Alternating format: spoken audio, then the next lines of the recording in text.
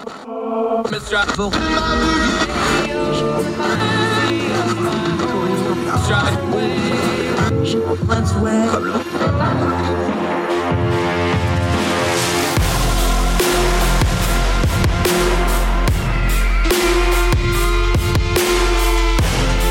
With your host, Andrew Donaldson. This is Heard Tell. Welcome back to Heard Tell. Did you miss me? Because I sure missed y'all a great deal. It is June the 7th, year of our Lord 2022. Continues to just roll right along, and we've missed you. So welcome back to Heard Tell. I'm Andrew Donaldson. Going to do a couple different things today. One is we missed the D-Day anniversary yesterday because there was no program. So we're going to do that in a very special way, cover one of the great speeches in presidential history. We'll cover that in a little bit. Great guest today. Our buddy Michael Siegel, Dr. Michael Siegel, is joining us. We're going to talk about guns. We're going to talk about gun data. It's getting thrown around all over the place as people continue to debate guns, gun control, the Second Amendment, mass shootings. What's good data? What's not good data? What's a lot of noise? What's good factual basis to try to make decisions out of? He's dug through it. He's got a great piece out at ordinary-times.com about it. We're going to dig into it. We're going to turn down the noise on gun violence data and get to the facts with our buddy, Dr. Michael Siegel. Also, we're going to cover a story out of the Buffalo shooting. I know Uvalde and some other things have kind of overshadowed that. Time moves along. We shouldn't forget those folks up there. Yet another case, things falling through the cracks. In this particular case, a 911 dispatcher has been fired for the way they handled their part in that awful massacre up in Buffalo. We'll cover that as well. We'll end the program. A somewhat melancholy note, but one of hopeful, a father raising awareness about suicide after he lost his own son to that horrible tragedy that suicide is to so many families. But first, we got to talk about me, which I don't usually like to talk about all that much, but we kind of got to. You may have noticed we haven't had a Heard Tell in a little bit since basically the middle of last week. Some of you may know, some of you may not know. Me being a writer and me doing media and radio in this program here, this is about my third or fourth career choice. I was active duty military for 12 years. While I was in the military, I developed some health problems that led to me no longer being in the military. One of those required a pretty extensive surgery that did not go well. In fact, we found out years later that surgery had actually been done very poorly. We can just be blunt and say it got botched. The surgeon screwed up. We didn't know this until years later. So after the military, I was working on my civilian career, puddling my way through middle management and enjoying it. I loved my job. And I got really sick. So in 2015, I got really sick, got into doing some treatment stuff. 2016, I went to Duke to have some surgery. It was during that surgery in 2016 that they found out just how badly the surgery in 2010 out in Vegas that the Air Force did for me had been botched and screwed up. I was supposed to have about 2 hours of surgery and maybe spend the night if it didn't go well. Ended up having 7.5 hours of surgery, being put in the hospital. 2 days later, I had to have another 5.5 hours of surgery. Because there was so much damage. I also had some extensive complications. So instead of having an outpatient surgery in 2016, I ended up spending 4, almost 5 months in the hospital inpatient, almost all of that at Duke. I had to have multiple surgeries. In the middle of all that, I had to have heart surgery because of the trauma from everything else that was going on. I had what was called a pericardial infusion, had to have a cardiac tamponade put in. That's a heart surgery procedure to drain.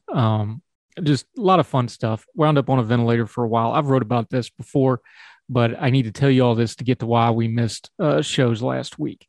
Eventually, I had a kind of an old school surgery for GI called a pyloroplasty, which if they would have done that in 2010, we could have skipped a lot of this, but that's neither here nor there.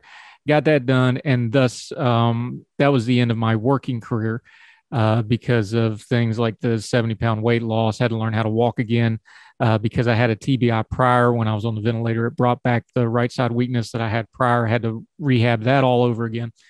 Anyway, long story short, I was left pretty disabled. So that was the end of me working a quote unquote real job. So that's when I took up writing and I got my Twitter account and I started expanding my world back out. I've wrote about this before. If you want to read it, you can. So things have been pretty good since then. I've had a pretty good run of good health. We've known, though, that at some point, the GI issues that I have that are very severe were going to rear their head again. That's why I get scoped about every 6 months to a year, depending on how bad it looks in there. I was due for one anyway, but the GI doctor that I saw had just left. They were waiting on the new one. The appointment got canceled. Anyway, last Wednesday evening, not to get graphic about it, but I was throwing up blood, which is a bad sign for somebody with GI issues. So I went to the ER. My family took me to the ER. They found occult blood elsewhere, which means I had an esophageal bleed. They admitted me to the hospital, kept me a couple days. They did an emergency scope and found out what was going on in there. So to put a long story short on this, it was basically the Chernobyl GIF that everybody shares around. Not great, not terrible. The worst case scenario isn't there. There wasn't any spots or anything like that we always fear being in there. But conditions have worsened in there. It's not great. So we're going to do some medicine and some treatments and some other things for about 8 weeks, and then we're going to check it again and go from there. The reason I'm telling you all this is one is a lot of people just blew up my inbox and I appreciated all the outreach. It was very touching. Thank you so very much for that. But the other reason is this is probably not going to be the last amount of time on the show that I'm going to miss. There's going to be days where I just can't do it for a couple of reasons. One is there's probably going to be more procedures, which means anesthesia, which means, those will be days I may not be able to do anything. The other thing is I had to change the type of medicines I take. Sometimes some of those medicines, just to be blunt, I'm not in my right mind. They make you get brain fog. Some of them make me very, very drowsy. Some of them I just can't function correctly, and I can't give you the quality I need to give you if I'm taking that kind of medication. So we're trying to find a balance where I can still function, but obviously we're to a place where sometimes I just have to medicate and I don't have a choice. So I'm telling you all that for a couple of reasons. One is just I appreciate your support. I don't need any pity or anything like that. We still got it pretty good compared to a lot of folks. But I want you to know if we miss time or miss shows or whatever, what's going on, that's what's going on. My plan is to continue to work as much as I possibly can. I enjoy it. I love doing this. It's very fulfilling to get to do this. It's a privilege to get to do this. And we're going to do it as long as we possibly can. But we also have to be realistic. There's going to be days that I just physically cannot do this. So if I miss a show or miss a couple shows, or we have to do some fillers or do reruns or do a special or whatever, that's what's going on. I physically can't do it. It's not because I don't miss you or don't want to do it. I just can't that day or a couple days, or I may be in the hospital getting something done or whatever's going on. We'll do our best to keep you updated, especially on the social media. My Twitter account, Four for the Fire, the @HeardTell Show Twitter account. We'll keep you updated if anything major goes on. We'll put in place for folks to get information to you should anything happen with me, but I'm okay. It's just part of the process of life. You just work the problem. There's no reason to panic. But we wanted to update you because you give us the most precious thing you have, your time. We don't ever want to waste it, and we want to respect it. So I think you have a right to know these things. So I appreciate your prayers and support. Thank you for your concern, and let's get back to work. Some more Heard Tell right after this.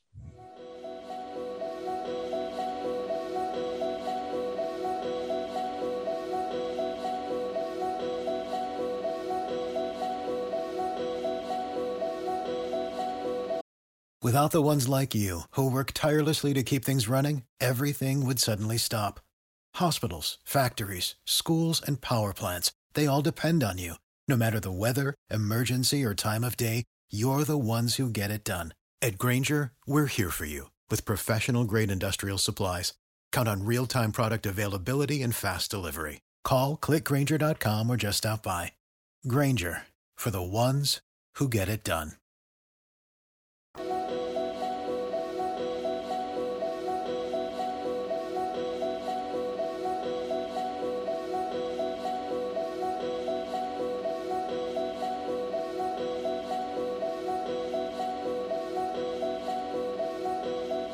Welcome back to Heard Tell. Since we didn't have a program yesterday, it was the anniversary of D-Day, the Normandy landings in World War II. We didn't get a chance to mark that yesterday since we didn't have a program. We're going to do that today. And we're going to do that by playing FDR's D-Day prayer. It's always known as the Mighty Endeavor speech, but it has a lot of application to the world we still live in today. The phrase at the end, unworthy schemers, I've been using that a lot in my writing lately to apply to many things. I think it's a powerful piece of American rhetoric. It's one of the great speeches a president has ever given, and I want to highlight it here. So if you've never heard it in its entirety, this is a recording from the FDR Library of Franklin Delano Roosevelt's announcement of the D-Day invasion in the form of a prayer. You can imagine if the president of the United States nowadays would lead the nation in prayer over the radio or TV or internet, the reaction might be. Nevertheless, that's what he did. And there's a lot of good stuff in this rhetoric. Please listen to this and remember those that were so brave that we owe so very much to. Ladies and gentlemen, the President of the United States. My fellow Americans, last night when I spoke with you about the fall of Rome, I knew at that moment that troops of the United States and our allies were crossing the Channel in another and greater operation. It has come to pass with success thus far. And so, in this poignant hour, I ask you to join with me in prayer. Almighty God, our sons, pride of our nation, this day have set upon a mighty endeavor, a struggle to preserve our republic, our religion, and our civilization, and to set free a suffering humanity. Lead them straight and true. Give strength to their arms, stoutness to their hearts, steadfastness in their faith. They will need thy blessings. Their road will be long and hard. For the enemy is strong. He may hurl back our forces. Success may not come with rushing speed, but we shall return again and again. And we know that by thy grace and by the righteousness of our cause, our sons will triumph. They will be sore tried by night and by day, without rest, until the victory is won. The darkness will be rent by noise and flame.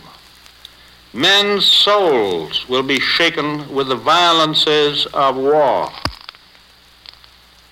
For these men are lately drawn from the ways of peace. They fight not for the lust of conquest. They fight to end conquest. They fight to liberate. They fight to let justice arise and tolerance and goodwill among all thy people. They yearn but for the end of battle, for their return to the haven of home. Some will never return. Embrace these, Father, and receive them, thy heroic servants, into thy kingdom.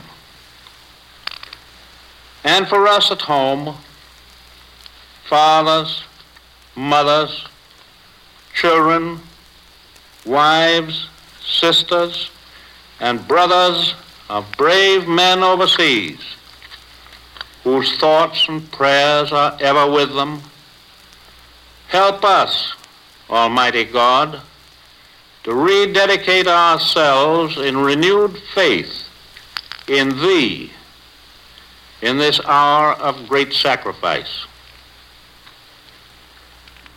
Many people have urged that I call the nation into a single day of special prayer. But because the road is long and the desire is great, I ask that our people devote themselves in a continuance of prayer. As we rise to each new day, and again when each day is spent, let words of prayer be on our lips, invoking thy help to our efforts. Give us strength, too, strength in our daily tasks, to redouble the contributions we make in the physical and the material support of our armed forces. And let our hearts be stout to wait out the long travail, to bear sorrows that may come, to impart our courage unto our sons, wheresoever they may be. And, O Lord, give us faith. Give us faith in Thee, faith in our sons, faith in each other, faith in our united crusade. Let not the keenness of our spirit ever be dulled. Let not the impacts of temporary events, of temporal matters of but fleeting moment, let not these deter us in our unconquerable purpose. With thy blessing, we shall prevail over the unholy forces of our enemy. Help us to conquer the apostles of greed and racial arrogances. Lead us to the saving of our country, and with our sister nations into a world unity that will spell a sure peace, a peace invulnerable to the schemings of unworthy men, and a peace that will let all men live in freedom, reaping the just rewards of their honest toil. Thy will be done, Almighty God. Amen. We'll continue with more Heard Tell right after this.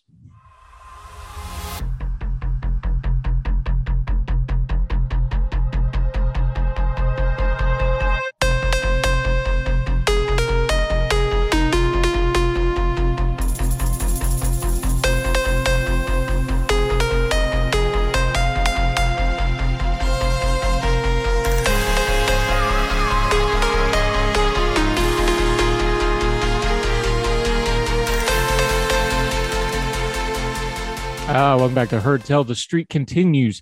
The most seen, most appearances, most knowledge, probably, because he's one of the smartest people on the planet. Dr. Michael Siegel's back with us. How are you, sir? Glad to have you back. I'm good. How are you doing? I'm fantastic. That's a mighty fine rocket you got behind you there, sir. Yeah, it's an artist's conception of the Artemis rocket, assuming we get there with the SLS and all that. NASA might have a world record on concepts that never actually come to fruition. Would that be a safe estimate to maybe say? I think they have a record on administrations and Congresses coming in and changing their priorities and moving things around and just not sticking to anything for a long period of time. But they have a lot of projects, yes. But we just saw one of the biggest and most expensive ones go up, and it's working extremely well, the Webb telescope. So kind of cut them a little slack on some things. Yeah, NASA is one of those things, like when they get it right, they really get it right, like spectacularly right. And when it's wrong, it's really spectacularly wrong. Well, space is expensive. So if it works, it's great. If it doesn't, it's a huge cost. So yeah, it is. However, today you turned your scientific prowess towards a different topic. You, like everybody else, has been talking about gun violence. You had a piece in ordinary-times.com where I felt a little bit of frustration from you about the gun debate. You did what you do as a scientist. You decided to just go and look at the data. What got you to going and looking at the data besides just the fact that everybody was yelling at each other over it? Well, it was partly an outgrowth of where I've been thinking about these mass shootings in general. You know, the analogy I made in another article was to plane crashes. Plane crashes are extremely rare, but when one happens, we investigate every step of what happened to try to figure out whether it's preventable, what went wrong, what we can do differently. You know, for example, one of the most famous ones was a flight out of Chicago where the engine fell off the plane and it flipped over and crashed and everyone was killed. And, you know, don't have engines fall off a plane is a pretty obvious answer. But the NTSB went through every step of the way. All right, was there a problem in the way the plane was designed? Was there a problem in the way the plane was maintained? And was there a problem with the way the plane was flown? Was there a problem with the way the pilots reacted? To try to go through every step. Because what people in the airline industry talk about with plane crashes is the cascade. Planes have so much redundancy and pilots are so well trained that you have to have a lot of things go wrong in a row for a plane to crash. And so what they do is they look through everything that went wrong. Like there's 6 things that went wrong. What are we going to do about those 6? With the plane in Chicago, there was a maintenance issue with how they were maintaining the engines. They figured out, hey, we need to start inspecting these planes to look for cracks that may indicate another thing is going to happen. In this case, there was just a piece of bad luck that a hydraulic line was severed when the engine came off the plane. And also some training. The pilots didn't realize right away what had happened. And so they might have been able to still land if they'd had better training for a once in a lifetime event. And I thought about that in terms of when we see one of these mass shootings, it seems to me we're looking at single point failure. We're looking at, you know, a couple of weeks ago, we heard a teacher left the door open. That turned out not to be true. But if a teacher leaving a door open is the difference between 19 kids dead and no kids dead, we have a serious problem. You have to look at these things as cascades. Did this person show mental health problems? Did they tell people what they were going to do and the warnings were ignored? Could a red flag law have denied them a weapon? You know, could better security have prevented this? Could it have minimized it? You know, we're focusing with Uvalde a lot on the police response, and we should, because it's looking like they really messed up, but we can't ignore all the steps that went up to that point. And so, you know, I think we need to, the NIJ has a study out starting to look at these things systematically and seeing what they have in common. And like one of the things they found is that half of mass shootings, the mass shooter leaked his plans. He told someone what he was going to do. He put something on social media saying what he was going to do. And maybe if we pay more attention to that, we can prevent one. And, you know, you want to be careful with that. You don't want to do what they did in one city where they arrested a 10-year-old and perp walked him because he made a stupid threat. You want to approach these more organically. But we need to start looking at every step of the way. You know, people say, oh, it's mental health. Oh, it's gun control. Well, look at all of them so that you build layer after layer of security that stands between someone who's disturbed and a bunch of dead people. And, you know, unfortunately, these debates have a tendency to devolve into gun control because people, you know, a lot of people say we need to get control of the guns. And the other side sort of responds with anything but guns. And I think those are a part of it. I mean, I have my biases. I'm very pro Second Amendment, but I think that has to be part of the discussion. Since the discussion tends to revolve around guns, when I looked at that, I found that a lot of people are making claims that the data don't really support, or even if they do support, they're kind of out of context and need a little bit more of a broad view to get to the actual point. And one of the problems with an issue like gun control, when you look at the data, you can always find a study that will tell you what you want to hear, because there are thousands of studies out there, and you'll always find at least one study that says this will work or this will not, or this is a waste of time. What you have to do is you have to sort of look at the entirety of the data and try to pull the signal out of the noise. Now, there's been 2 groups that have done that. The National Resource Council in 2004 did a meta study of gun control, and their conclusion was we need more study. There wasn't anything really clear that jumped out from the data. And a few years ago, the RAND Corporation did another meta study, and they did find some things work. They found, for example, that background checks are really good for reducing gun violence. They found that denying weapons to domestic abusers seems to be useful. They found that child safety provisions are very useful in cutting down gun deaths. Other policies are not supported by the data. And that doesn't mean they don't work. That just means we don't have the data to claim they work. And so to me, that was, I've been pushing the RAND study a lot because this to me is the first time we've ever looked at this systematically and said, okay, what works, what doesn't, and where can we go with that? Yeah, and before we get into the individual claims that you wrote about in ordinary-times.com, isn't a lot of this, because I've been thinking about it too, isn't this kind of an eternal problem when you really strip this down to, okay, what's the core problem here? Isn't this the real core problem that we have in a representative of we're trying to legislate an outlier that applies to the majority of folks? And anytime you're trying to legislate or write policy for outliers, you're always going to have a big mess on your hand because they're just that. They're outliers, but you've got to make some kind of rule for everybody. That can be applied to a lot of other areas, but it's really true. Like you said, plane crashes, we have rules for plane crashes. We have rules for mass shootings. Isn't that kind of the core problem that makes this really hard to deal with when you start talking about systematically?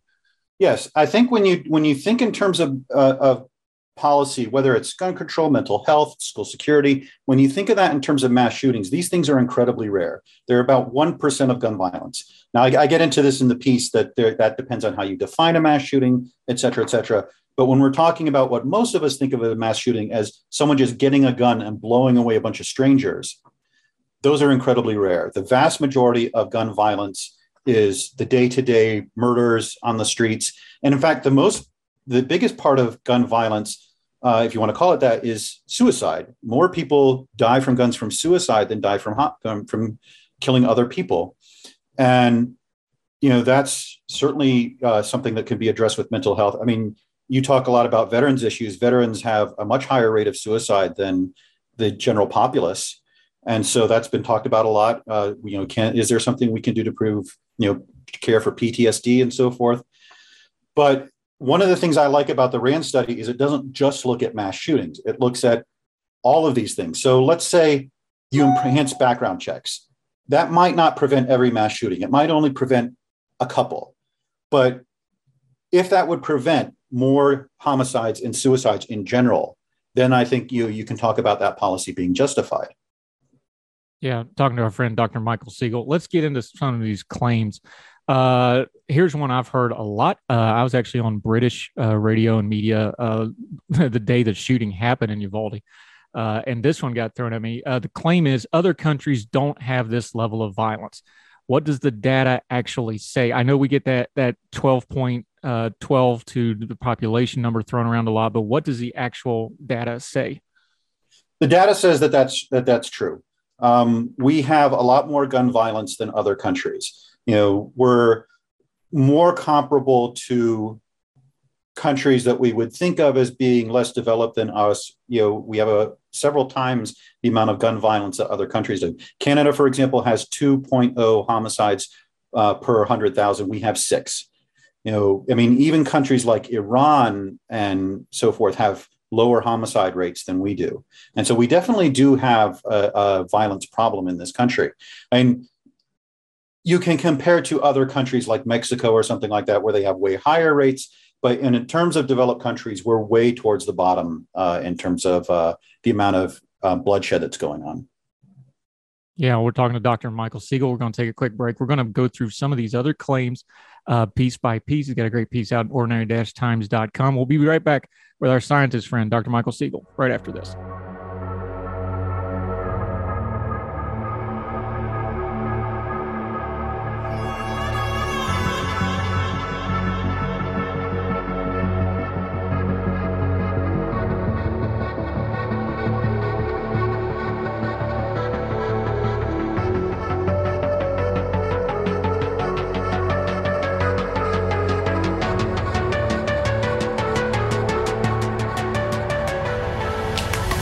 Welcome back to Heard Tell. We're again with our friend, Dr. Michael Siegel, talking a little science today because he's turned his scientific prowess towards the gun debate, what the data actually says down below all the noise and the hollering.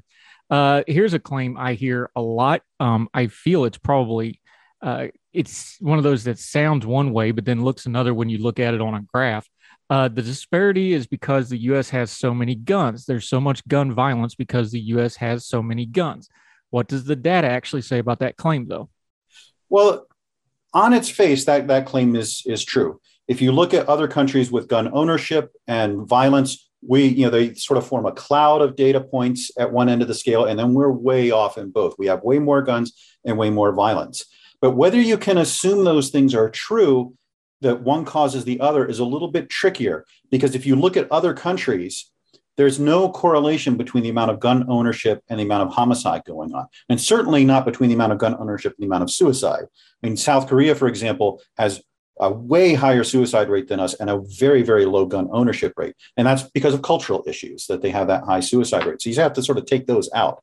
But if you look at other countries, just leave the United States out, and you look at whether there is a connection between gun violence and gun ownership, it really doesn't hold up that well. And so what you do is you say, well, other countries have low levels of guns, low levels of violence. The US is up here, therefore that's a connection. If you have one data point that's defining your relation, that's not really a relation. And I'm not saying that there's not a connection. There probably is, but that's not, you can't just say that without putting it into the context that we are an outlier in every sense of the word. We have way more guns than other countries. We have way more violence than other countries. We're sort of a data set of one compared to the rest of the world. And just some basic, if you're teaching a basic science class, a data set of one is always going to kind of be iffy when you're trying to make some kind of a conclusion, right? Yeah. If you have one cloud of data points and one outlier, you can't really draw a conclusion from that.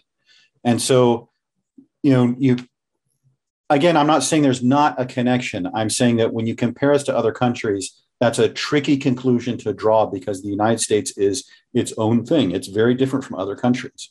All right. With other countries, that gun ownership rate and the amount of murders going on is really not connected. All right. So here's another claim. We hear this one a lot. The violent places in the U.S. all have strict gun control laws. Now, on the face of it, I know this one because we hear it all the time. Usually they point at Chicago or somewhere like that. We understand they're meaning urban areas, but let's just take that claim on its face. The violent places in the U.S. all have strict gun control laws. What's the data say? The data says that's true, but it's also tricky to interpret what that actually means. That, for example, in Chicago, half the guns that are in Chicago are, when they're traced, come from outside of the state entirely. So yes, most violence is concentrated in cities, although we get a lot of in rural areas too.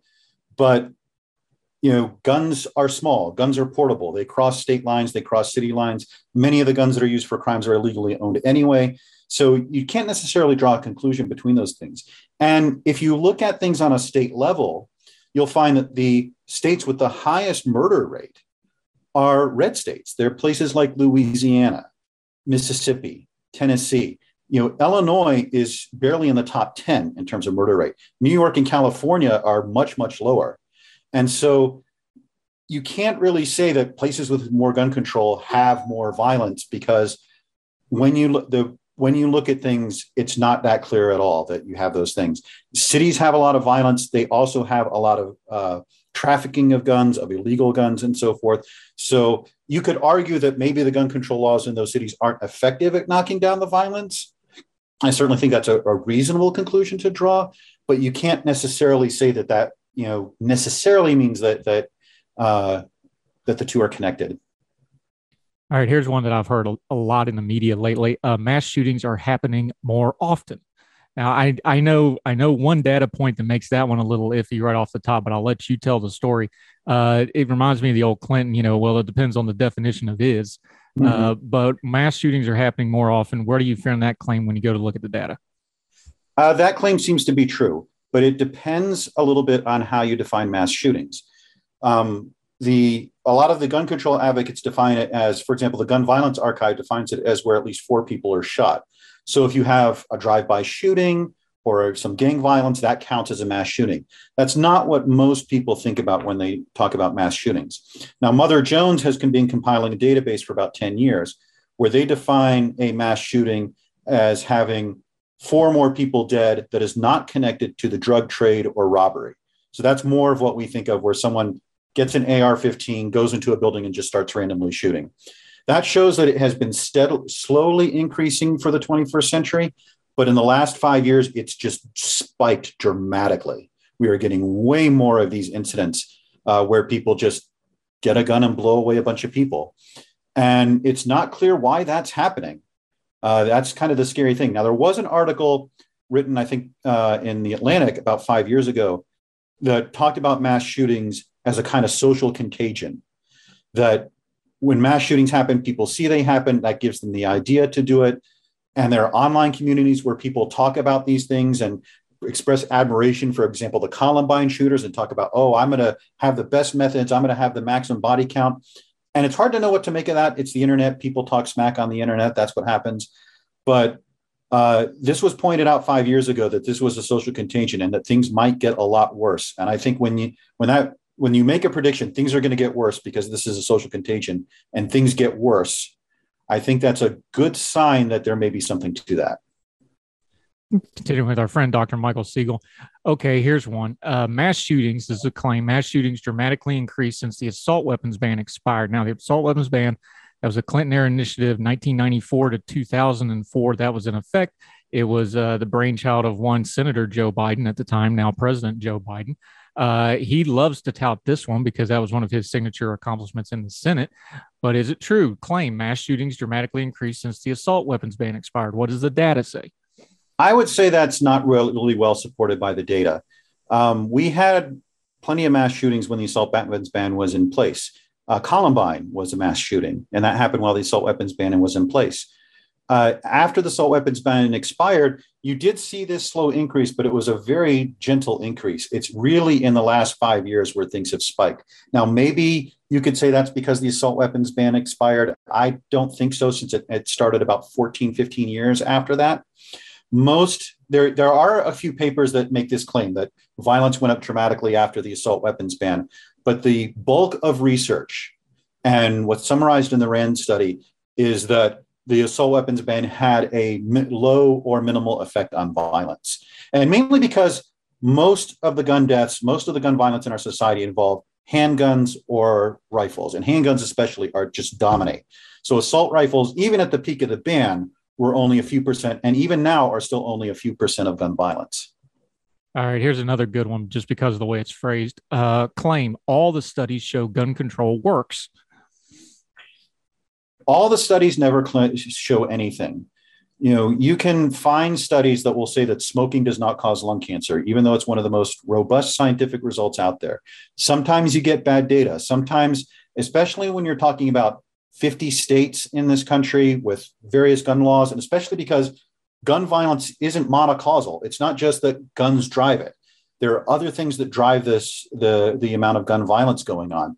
And so it's very, very difficult to pick out what policy, what change is causing what thing to happen.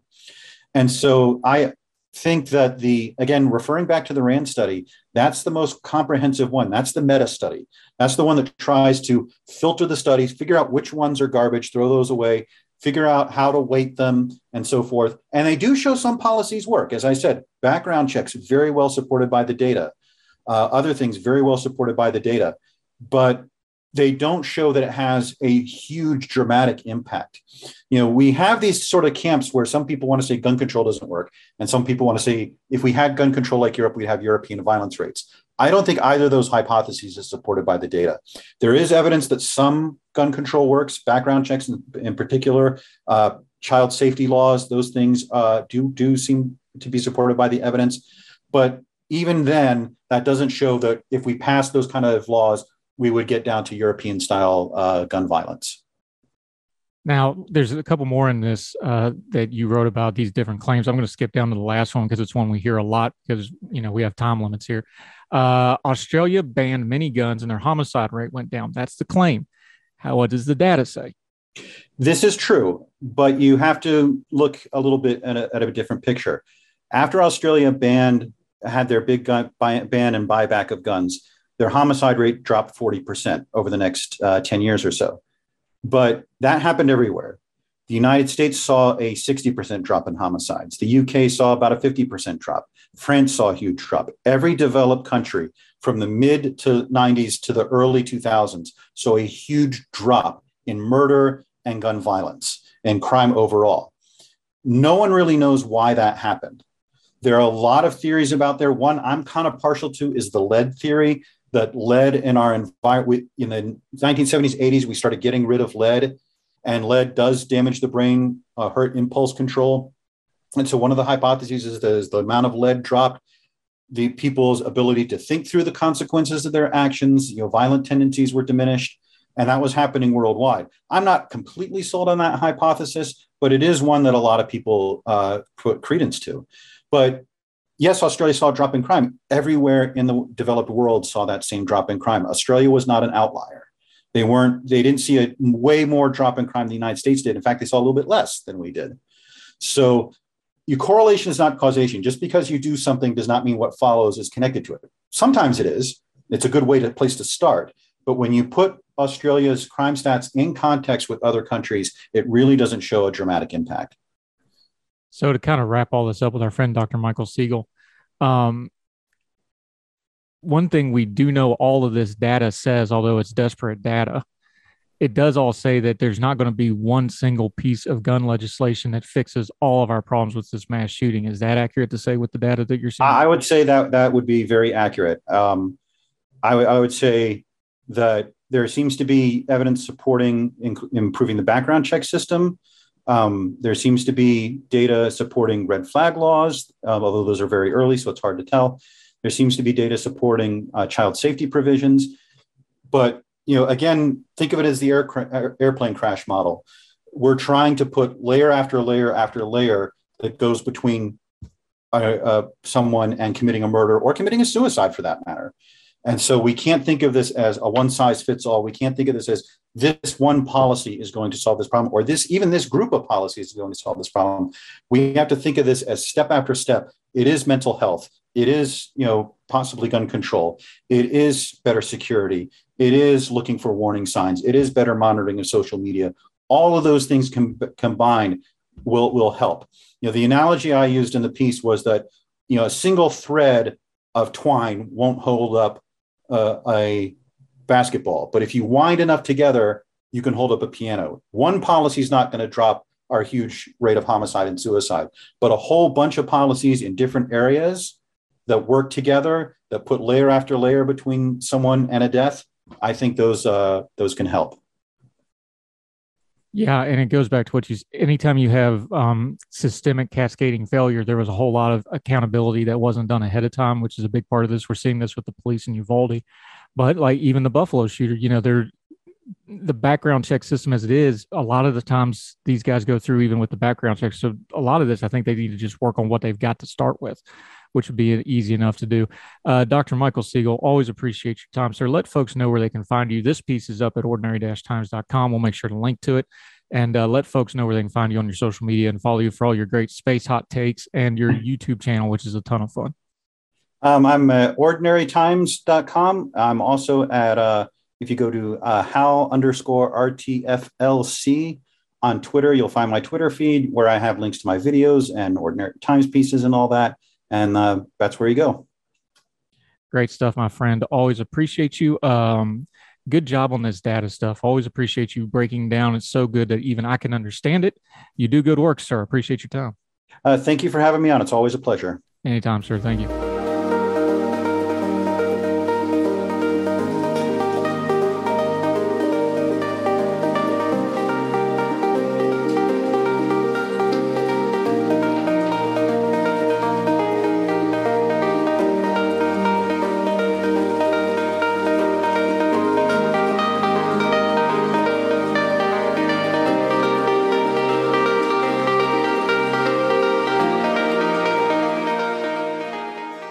Welcome back to Heard Tell. This is infuriating. Let's go back to Buffalo. Of course, the tragic shooting at the Tops supermarket there. This is from the Huffington Post. A 9/11 dispatcher has been fired after allegedly hanging up on a store employee who called for help during last month's mass shooting in Buffalo, New York. 10 people were killed and 3 others injured in what authorities described as a racially motivated hate crime at Tops Friendly Supermarket on May 14th. The 18-year-old shooter was arrested and targeted the supermarket, which serves a predominantly black community. As the terror unfolded, an assistant manager at the store dialed 911 to ask for help. Instead, the shooter survivor said she was yelled at by the dispatcher before being hung up on. Quote, she said she was yelling at me, saying, "Why are you whispering? You don't have to whisper," Top Supermarket assistant manager Letitia Rogers told the Buffalo News. "And I was telling her, ma'am, he's still in the store. He's shooting. I'm scared for my life. I don't want him to hear me. Can you please send help?" She got mad, hung up in my face. Erie County, which oversees the 911 call center, previously told HuffPost last month that the call has been investigated and that the dispatcher was placed on leave. But on Friday, NBC News reported that the dispatcher, who has not been identified but worked as a dispatcher for 8 years, has been fired. The individual, who was subject to a disciplinary hearing yesterday, is no longer employed as a police complaint writer for Erie County. Spokesman Peter Anderson told NBC News. On top of this, we also have more reporting now that this individual was well known to be a problematic, not only the previous threats when he was in high school to do some kind of an event with his high school. He had been held by authorities for almost a day and a half, who released him thinking there was no further action they could take. With the Buffalo shooting, in which we'll find out probably in the Uvalde shooting and a lot of these shootings, there was a whole lot of slipping through the cracks, people that knew, people that were aware, and things that didn't get done. While we try to figure out what we can do about these mass shootings, there's a lot we can do about the processes that seem to keep happening over and over on these. Slipping through the cracks, not identified, not told, people not doing their jobs when they brought information, like this 911 dispatcher, like the police in Uvalde, like special help. There's all kinds of little pieces to these things. We go back through them. Everybody's got to do their job and everybody needs to be accountable. That's where you start with a big problem. We can't solve it with one or two things, but you might be able to prevent it with a couple hundred little things. More Heard Tell right after this.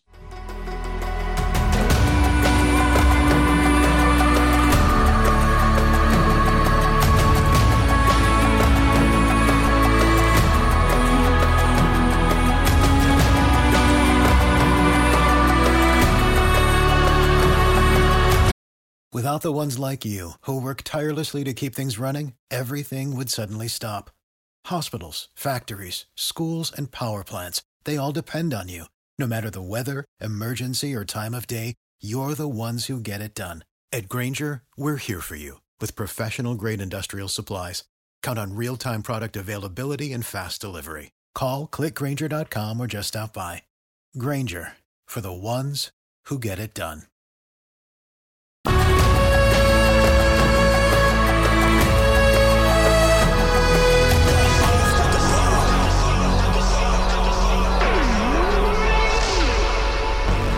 Welcome back to Heard Tell. We try to end on an uplifting note. This one starts out sad but gets better. Going overseas, the BBC. A father who lost his 17-year-old son to suicide has raised more than £8,000 for charity. Pete Kenny from Leicester lost his son Jamie in 2019, weeks before his 18th birthday. Mr. Kenny has now completed the Cape Wrath Trail, a 230-mile hike in Scotland, to raise funds for Papyrus, the suicide prevention charity. He said, if we can help just one family going through the loss of a child this way, it will be worth it. Mr. Kenny said Jamie's death had come completely out of the blue. I can't tell you how devastating this is, not just for us, but for our families, friends, neighbors, and his friends as well. He was bright, kind, and thoughtful, our beautiful, shining, perfect boy. He said him and his partner, Dinah, Jamie's mom, were committed to helping to prevent other young suicides. Mr. Kenny began his epic trek in northern Scotland on 6 May. We went into the Highlands a lot as a family, and Jamie loved the outdoors. It seemed a good way to honor his memory and raise money as well. He said he also plans to raise funds by running in the London Marathon in October. It'll be my third marathon, certainly my last, and honored to run in such a big event with Jamie's memory and help others. We will always carry the weight of Jamie's loss. That deep sadness won't leave us, we know, but we can honor his memory and help others along the way. That will feel as if we're making a difference. Ged Flynn, chief executive of Papyrus, said, we would like to say a big thank you to Pete and all those who support his fundraising, which will help us continue to give hope to young people who are struggling with life. We'll link to that in the show notes like we always do. Make sure you're checking on each other. You never, ever know how someone's doing, and it only takes them a few moments and one stray thought to do something permanently damaging to them and their family. Make sure you're checking on each other, taking care of ourselves and our families and loved ones. That'll do it for Heard Tell today. Thank you so much for joining us. We've missed you. Glad to be back with you. As long as we're able to do these, we will continue to do them. Sure is good to be back with you. So until we talk to you again, wherever you are, across the street, around the world, we hope you're well. We hope you're well fed. We'll talk to you again soon on Heard Tell. All the music on Heard Tell is provided under a Creative Content license from MonsterCat.com.